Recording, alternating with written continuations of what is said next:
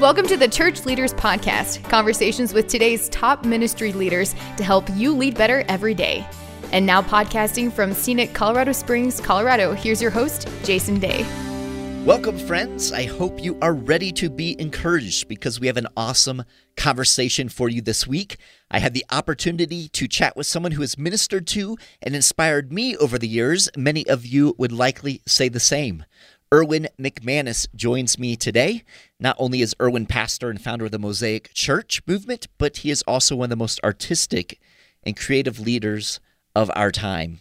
He has written numerous best-selling books, including his latest, The Way of the Warrior, An Ancient Path to Inner Peace.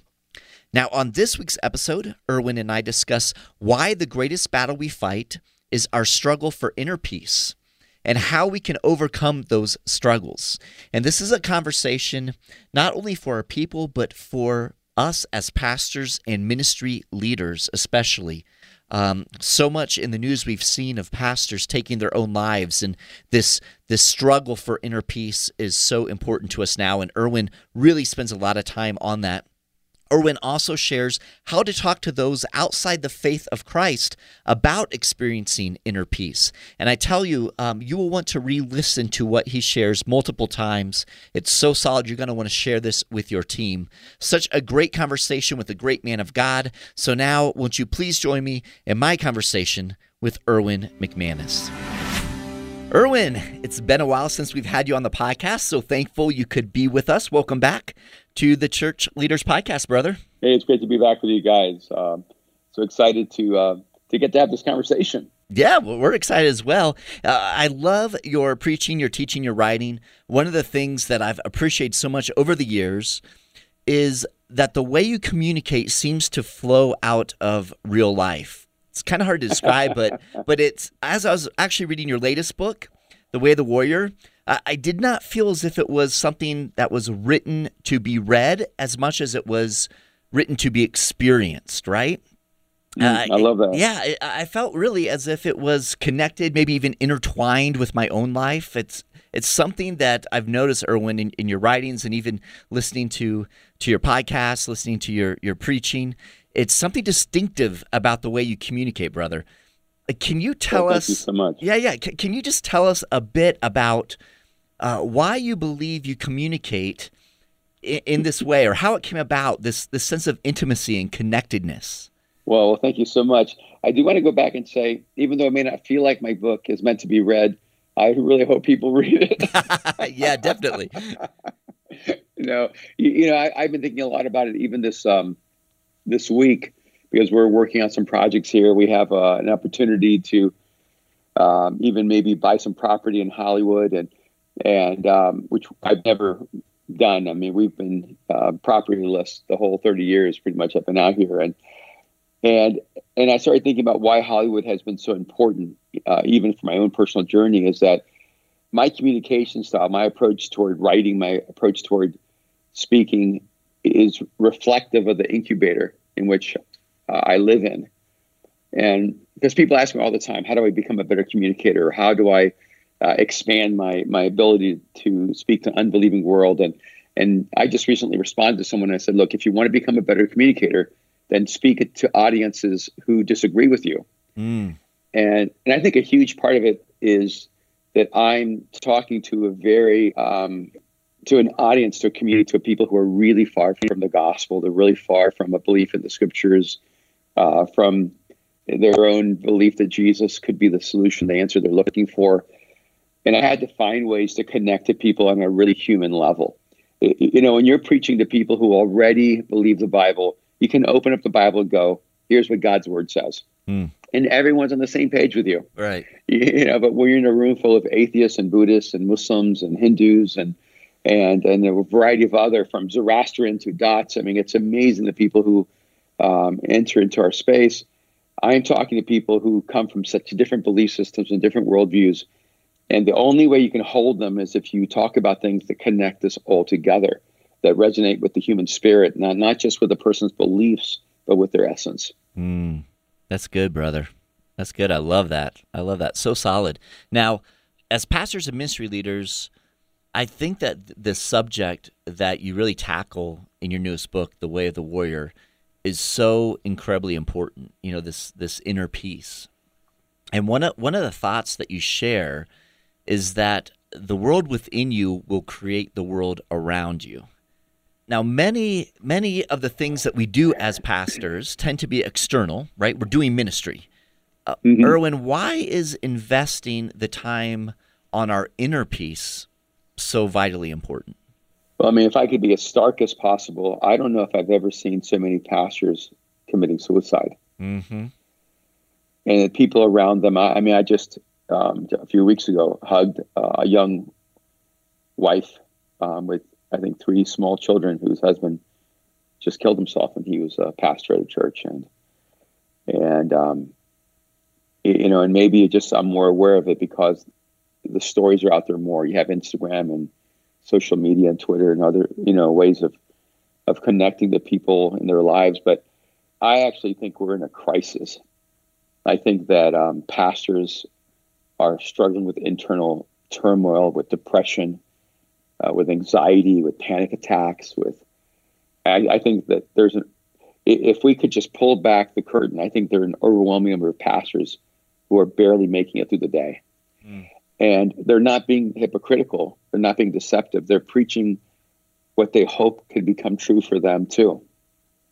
But they can't find a way to make it real. And that's one of the reasons I wrote The Way of the Warrior, is because, one, I feel like if I don't share the authentic struggles and challenges and darknesses that I struggle with in my own life, I can't help anybody. And because to me, like, step one is, let's just be really honest and have this conversation and say, this is all of us. We all have stuff we got to deal with. And if you're spending all your energy hiding what you're struggling with, you won't have any energy to fight what you're struggling with. That's so true. And I love in the book, you are very, very transparent in many ways, and sharing with us kind of what you have faced and what you've processed through. As we're talking about pastors, and it's heartbreaking, and I agree with you 100%. I mean, we see that the suicides that are taking place, pastors, ministers, and you would almost think that as ministry leaders, this idea of finding, experiencing, living out of this inner peace we find in Christ would almost be a given. It would be right. Something that naturally comes from us. Yet it seems, as we've talked, so many pastors are struggling with this inner peace. Why do you think we're having such a struggle right now? It's almost like it's a perfect storm. Where when you look at it historically, we're not that far away from where we believed in magic. And it wasn't. It seems like it's a million years ago, but it really wasn't that long ago when and it's still happening, where people dance to the rain god so that rain will come. Right. And if you look at Christianity, a lot of our history has a lot of magic in it, because what ended up happening is we took on Christian language and Christian phrases and Christian slogans, and we taught each other that if we say these things, then everything gets better. So we're just like, you're just claiming peace. Yeah. But if really the solution was just claim peace, which is what everyone seems to say, well, then it should be really easy. But is that any different than hocus, abracadabra or something? Right. And I think some of it is if we have this perfect storm of, we're coming out of magic, so we know the magic isn't real, but we don't know what to replace it with. And then, like, psychology came in and therapy came in, and pastors were kind of going, no, it's Christianity against psychology. And so you can't need a therapist, because if you need a therapist, well, then Jesus isn't your everything. And so pastors didn't, they left magic behind, but they didn't step into therapy. But they think that somehow theology is going to repair their psychology. And it's a hard thing to say, that your belief in the doctrine of the Trinity is not going to heal the emotional scarring of feeling abandoned or neglected or even abused as a child. And so we end up with this third part of the perfect storm. It's almost like the Reformation, the Enlightenment. And, if you can just, I think, therefore I am. So if I can get the right theology, if I can get the right doctrines, if I can get the right belief systems, everything's going to get better. Well, you have theologians who are depressed, and pastors who know the Greek and the Hebrew who are ending their lives. And we have to come to this realization that we're in the middle of this perfect storm. We have to accept the fact that peace isn't magic, and that you can love Jesus and still be struggling profoundly with inner peace. That you can have sincere faith in Jesus and still feel anxiety and fear about tomorrow. And this is a part of the complexity of being human. And, and so I if I were to be frank, I've written, I think, like 10 books. I think this is the most important book I've ever written. And I think it's going to give us the opportunity to have some deep healing of the human spirit, which I am so excited about. So it's a starting point, because, first you have to be able to have this conversation and go, hey, something's not working. I'm really depressed, or I'm really down, or some, have you ever noticed that your life can be going great, and you still sometimes feel numb inside, right? And feel like something isn't right. And one of the things I've learned to do even over the years, and I would just sometimes call my wife, because I travel around the world, or sometimes I'll just be down the street and I'll just call her and say, I'm feeling this overwhelming sense of disconnection and loneliness. And I know it's rooted in emotions I felt as a child, and they're not connected to this moment right now, but their visceral effect is the same. It's just as real as if I was alone in the world. And I've had to learn that the battle of the inner world doesn't play by the same rules as the battle of the outer world. So as we're talking about that, we think of the idea that Jesus is the healer, right? And that Jesus can heal us holistically. How do we enter into that? Because I completely understand and agree with what you're saying about, doctrine and theology and knowing our Greek, knowing our Hebrew isn't what's going to heal us within. So how do we really enter into more of a holistic understanding of what it is Jesus truly wants to do in our lives, and not just make it kind of ministry per usual, like, going through and, preparing our messages and doing the things that we know that we need to do in serving and ministering to our people and within our community. How is it that we, step into this deeper understanding of what it is that Jesus really wants to do in transforming and healing our lives? I think this is such an important question, because, and this is why for me writing this book was really important, because I absolutely foundationally believe that Jesus is the singular source of our healing.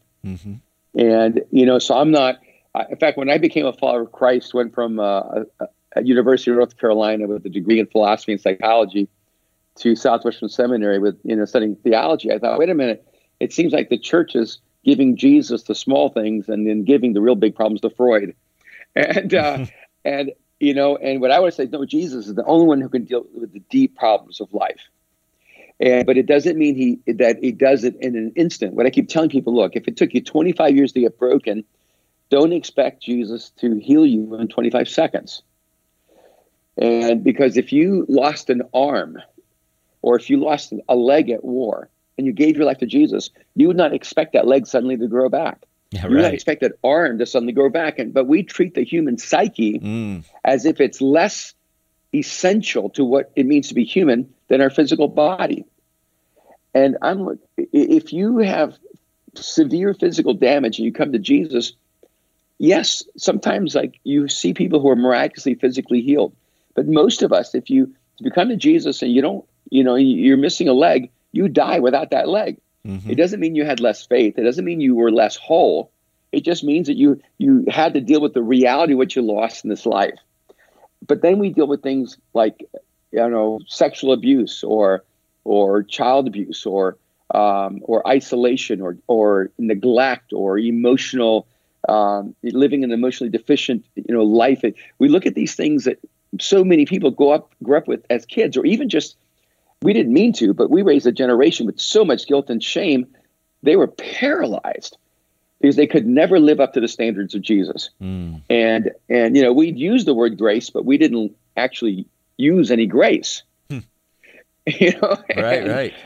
And so we raised up a generation with this internal psychosis, of a massive sense of inadequacy, of driven by guilt and shame and uncertainty and a lack of identity, while at the same time telling them, oh no, you should be living in grace and you're forgiven and your identity is in Christ. But that's not what they experienced growing up. And the reality is that this is more complicated than having lost an arm, because your arm is just a part of your body. But when you're dealing with your soul, that's the essence of who you are. Right. So I want to go back and go, A, Jesus is the healer. He's the source of our healing. And B, the healing isn't magic. The healing is a deep work that God has to do that may take an entire lifetime. Yeah. Do you think that sometimes we just kind of gloss over those wounds that we're carrying, and we just, especially in ministry, because I know a lot of pastors, a lot of ministers, just like anyone else, we're not immune to those wounds and those pains that we've experienced over life, right? So yes, do you think we that do gloss over them? Right, and that we just kind of move on into getting busy almost with ministry, as opposed to slowing down and dealing with what you write about in this book, dealing with how to walk that path of inner peace. Yeah, I think a part of the challenge is that we kind of say to people in a very sometimes direct way, sometimes indirect way, if you're struggling with this stuff, you're just really weak. So just suck it up. Right. And get your life together. And so then you're a pastor and you're like, you never had any processing to deal with this deep stuff, but you developed gifts and talents. You get an education. You developed the competencies you needed. So everyone said, oh, great. You can lead now. You can preach. You're at least basically functional. You've gotten rid of all the big sins in your life. So now you're ready to go. And now you're a pastor, and your whole life is dependent on your work. You're married, you have kids. You can't just quit in your mind, because you got to take care of your family. This is the only career you have, and you don't have any time to actually go back and fix the things that should have been fixed when you were younger in Christ. And so I think the more you have to lose, the harder it is to create the space to gain the ground you actually desperately need in your life. And so I want to go, hey, I lived a life of incredible adventure, high risk.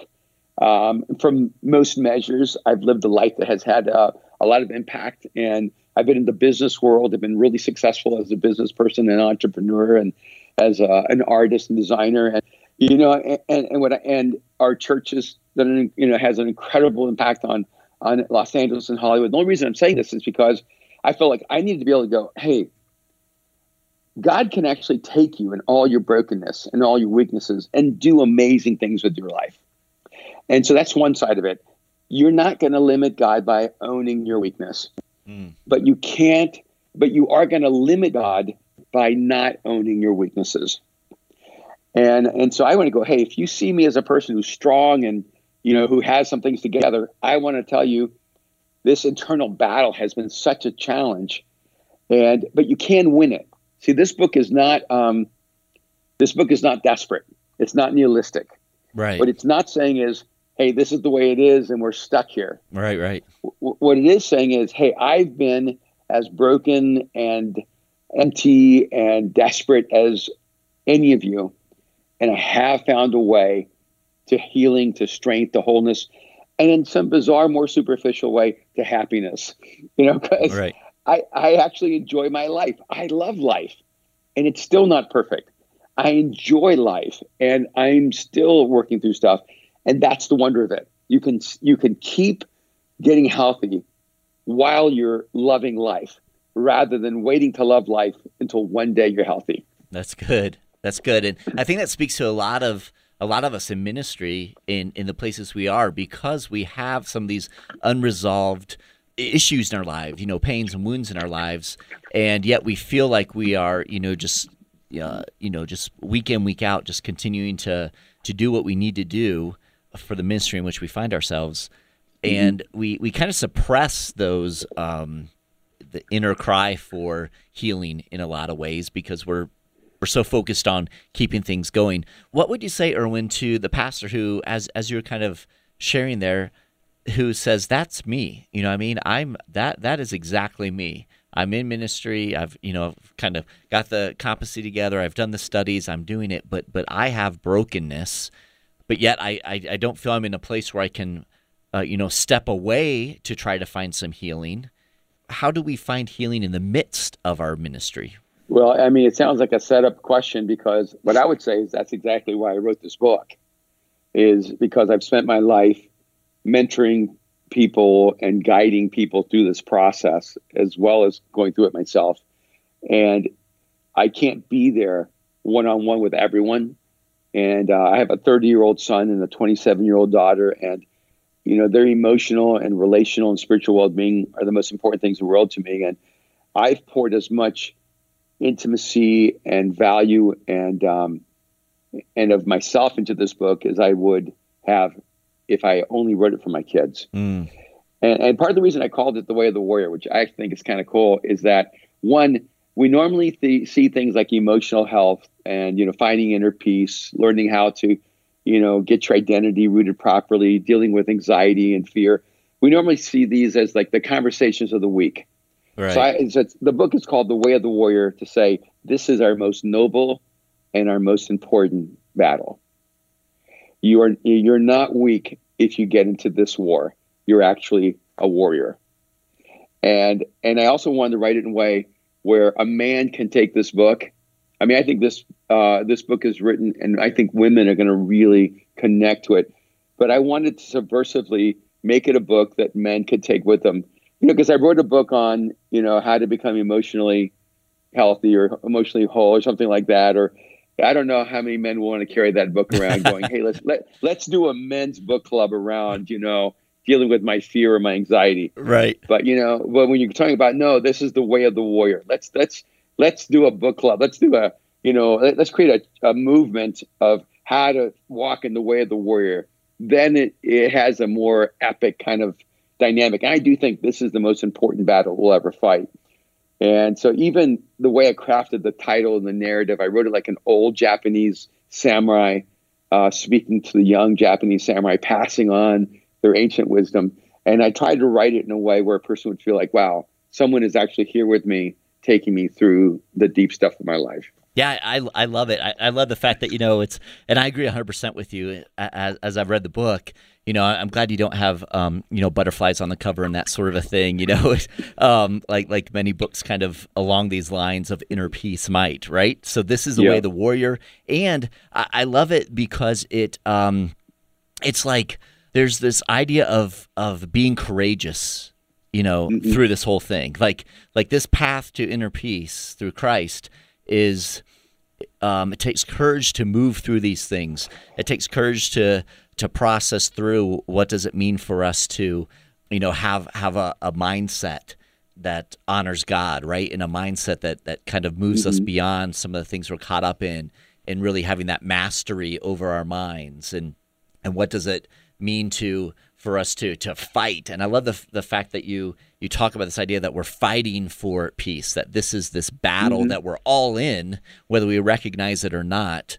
What would you say to the person who says, I feel like I'm generally at peace and I'm just kind of good with how life is, but I'm not necessarily walking this path with Jesus? So they're sensing somewhat of a, because we have lots of conversations with people that are very spiritual, and they kind of have the sense of, maybe well-being, but there's maybe some deeper things in their lives. How do you have those conversations? Because I know you get to have lots of those conversations to help people understand that just because things seem to be pretty decent in life doesn't mean we've got it all together fully.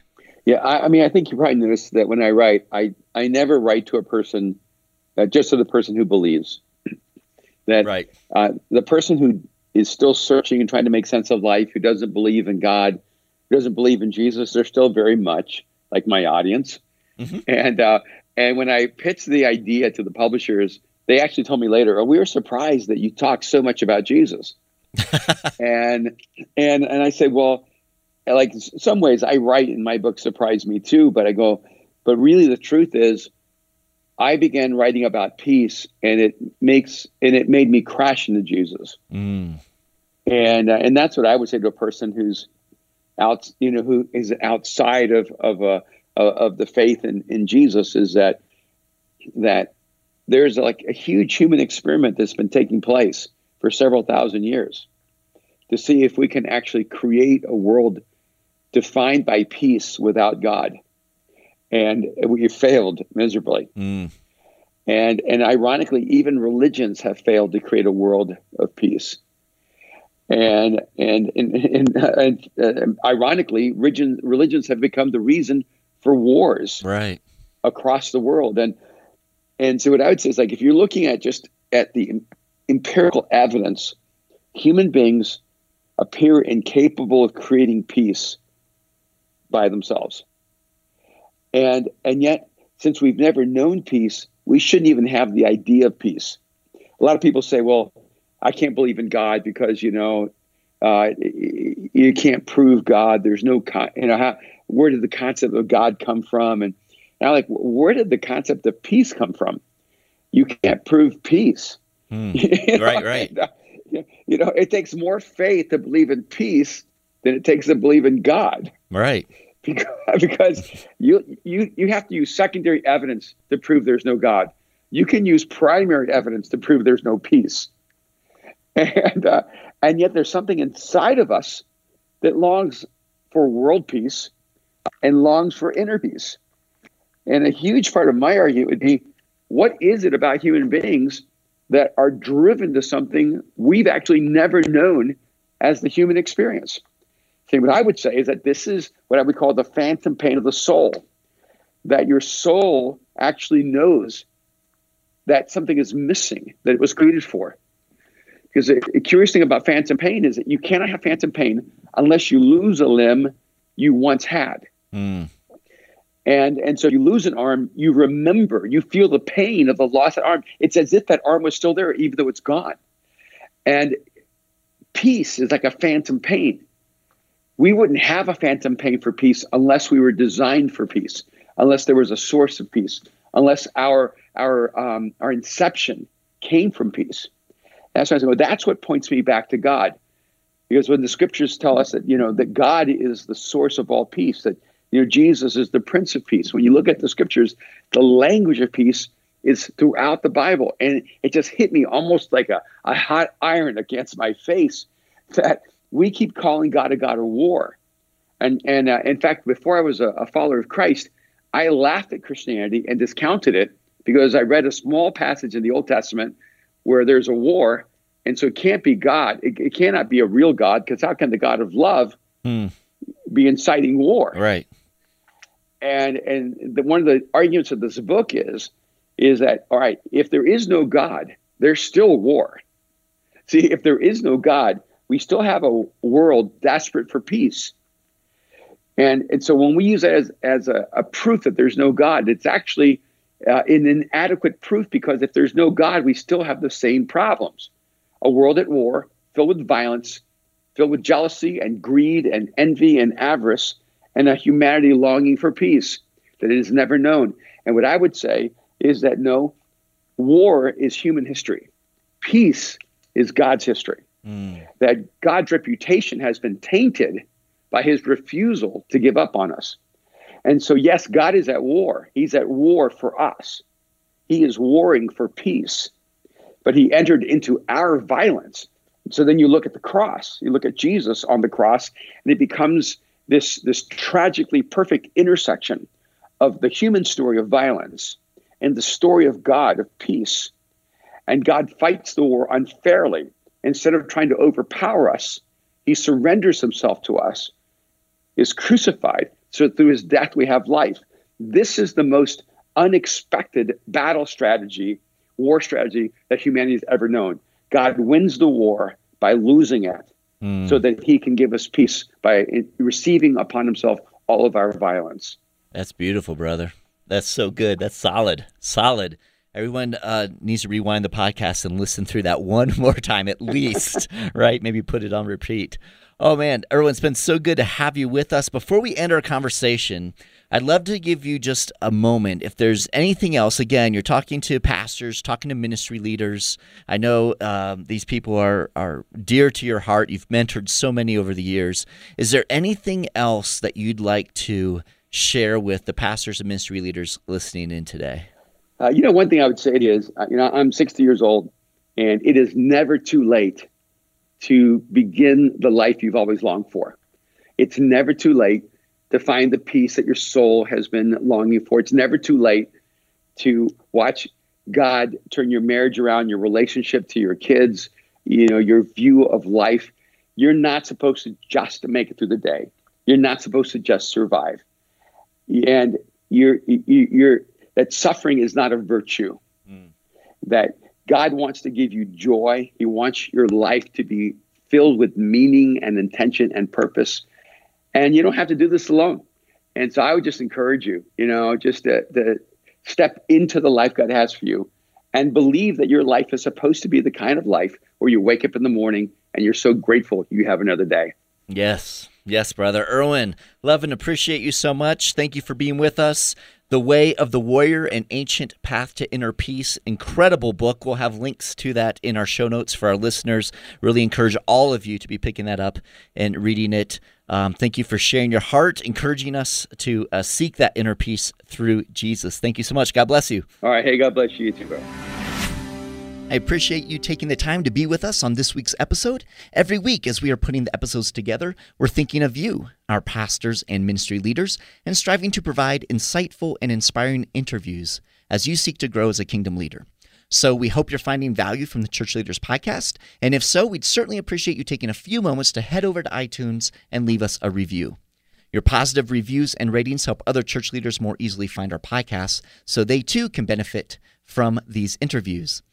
Again, we thank you in advance, and if you have any comments, any questions, suggestions, or ideas for guests, I would love to hear from you. You can send me an email to podcast@churchleaders.com, or you can connect with me on Twitter. Finally, you can find this podcast as well as other great faith-based podcasts on the FaithPlay app. It's available for both Apple and Android, and so we encourage you to check that out as well. So until next time, this is Jason Day, encouraging you to love well and lead well. You've been listening to the Church Leaders Podcast. For articles, videos, and free resources that will help you lead better every day, visit our website at churchleaders.com. Thanks for listening.